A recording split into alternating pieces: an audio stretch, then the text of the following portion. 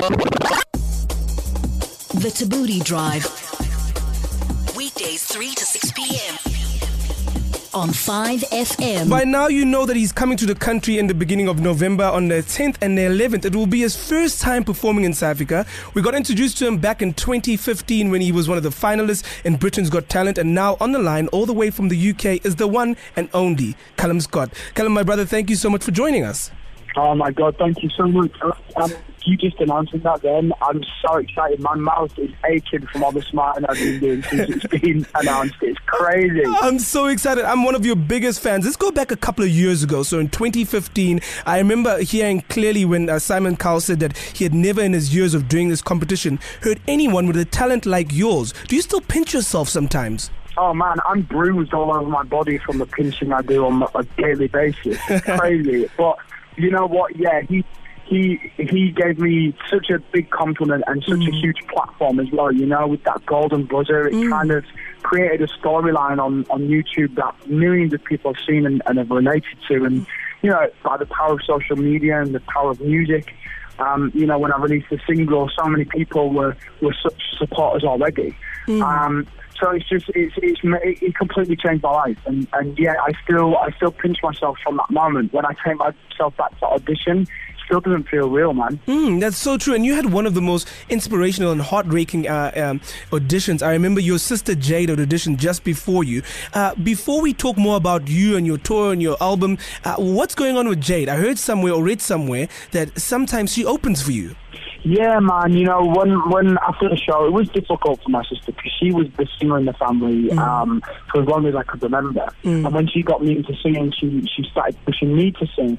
I think when we were then in competitions together, I kind of felt like I was stealing the thunder a little bit. And, you know, after the show, it was a little bit difficult. You know, she just got told no by Simon Cowell, and then her big brother goes on and gets the golden buzzer from Simon Cowell. So you can imagine the tensions were a little bit high at home for a little while. But, you know, she very quickly turned and said to me, you know, the next best thing if I couldn't get that was for my big brother to get it. And we had a moment, and, you know, she's so supportive of my music. And I said from that moment, if there was anything I could do to bring her into my music or to help her, that I would. So as soon as I started doing my headline shows in the UK, I asked her to open for me at our hometown shows. And she was so well received.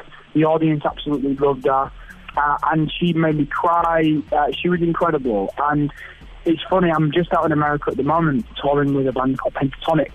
And every night I meet people and they say, oh, I thought your sister Jade would be with you, and when is Jade going to come to America? So yeah, there's definitely a lot of love for my sister, but she's actually wanting to start a country band. Oh wow. Which I think is really exciting. I think that's really cool. Yeah, I think that'd be really cool for her. So I will continue to help her, and who knows, maybe one day she'll make an appearance on my album.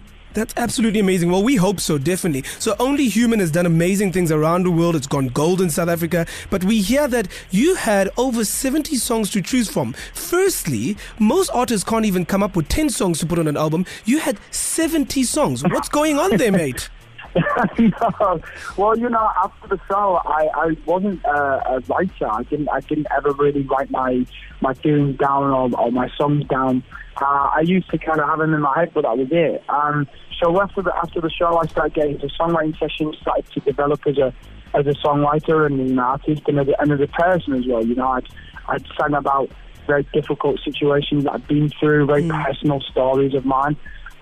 But it's because, you know, I thought to myself, if I'm going to write this album, I've got the opportunity to write an album. If this is my last one, I want people to know how honest and how genuine I want to be, and you know, kind of wear my heart on my sleeve. It's the kind of person I am. It's the kind of personality I've got. So, you know, I tried to reflect that in my album. So as I was writing for the album, I was just writing, and it was flowing out of me because it became like therapy. You know, I was getting so much off my chest. I was delving into my past. I was trying to find, you know, ways of inspiring people by my own stories and my own experiences. And yeah, I was physically stopped by the label. They were like, Calum, you need to make this album. You need to stop. You need to record. So I kind of put the pen down at around 70 songs. But what's really cool is that some of those songs that I didn't use in my album, other artists have used. You know, a producer called Don Diablo took one of my songs called Give Me Love, which I've featured on. And there's more in the pipeline. I can't tell too much right now, but there's definitely more to come as well. So I'm just looking forward to start that. I've kind of scratched the surface of writing album 2, but I can't wait to really get my teeth stuck into it. Well, why would you write album 2? Surely you would take some of the songs, the 70 songs that you didn't put on your first album, and just put them onto album 2.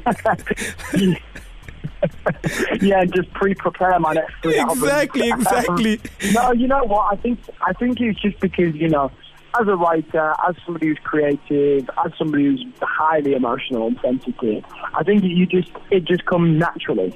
You know, so you end up writing about things that are affecting you in the here and now, and even just being on tour right now, you know, there's things that have happened in my family life, in my personal life, that I can't wait to write about. And I think the thing as a writer, you're always going to continue to write these songs. I think the thing with me is it's always going to be honest. It's always going to be from the heart. So there's plenty more tears, I think, in album 2. But, you know, the songs that I've written, I won't discount. There is one in particular I will perform for you in the South Africa shows in November. That's not on my album yet. And it's probably one of my most personal yet. So I've got a little treat for you in store for November. That's so amazing. We cannot wait. Now, talking about your tour to South Africa, it's your first time performing both in Johannesburg and in Cape Town on the 11th and 10th. Have you asked any of your other musician friends who've been to the country what you can expect as far as coming to South Africa? You know what? I've spoken to a couple of them who've been to South Africa, and they said it was incredible. And I kind of said to them, "Don't tell me what's there," because I've kind of got an image in my head what's there, but I want to be so open so that when I land and when I get off the plane and travel, you know, to the venue, to the hotel, to the street, I kind of want to just soak it all up. You know, I kind of have this vision of, you know, when I'm playing the show, there's this beautiful landscape, there's all these incredible people, and then all these animals hanging around in the back that are watching the show with us. So it's kind of like Disney. That's absolutely amazing. Kind of like the Lion King. But I kind of, they said it was amazing. I trust them completely, but I just want to soak it all in, man. I can't wait to come. No, it's absolutely amazing. Before I let you go, if you could have one person open for you while you're in South Africa, who would it be? Oh man, I have to say my sister. I have to say my sister. You know, she would absolutely die at the opportunity of performing for me, especially in a country as beautiful as South Africa. But you know, if I couldn't choose my sister, there are so many talented artists that I look to in awe. You know, there's a girl called Sigrid who I absolutely love. She's amazing. Yeah, you know, and you know, so many others. Probably too many to mention. But yeah, I mean, it's got to be my sister. I've got to put that into the universe. Maybe one day I can come back to South Africa and do some headline shows, and my sister can be the opening act. Let's cross our fingers. That makes perfect sense. I was actually thinking you were going to say me. So hopefully when you come here, I can open for you for your concert. Oh, of course. Yeah, I forgot that. Yeah, of course. You can Listen, I'm going to have to ask you. I know time is of the essence, but when you are here in November, please, can you pay us a visit in the studio? Absolutely. I would love to come to the studio and maybe even do like a stripped back performance for you guys. Exactly. You can do a live performance for us. Listen, I'm going to let you go. I know you're doing many of these. It's been an absolute pleasure. We cannot wait to see you in November. Oh, thank you so much. And can I just say to your listeners, thank you so much for embracing me in a country up until November I would have never been to. And I can guarantee after November it will probably be one of my favourite places to come tour. I'm so excited, and I will see you very, very soon. We cannot wait. All the best, my brother. Thank you, sir. See you soon. Cheers. Ladies and gentlemen, that's Calum Scott. Make sure you get your tickets. He is in South Africa, performing both in Cape Town and in Johannesburg on the 10th of November in Cape Town and the 11th of November 2018 here in Johannesburg. Get your tickets right now. You don't want to miss that one. The Thabooty Drive. Weekdays 3 to 6 p.m. on 5 FM.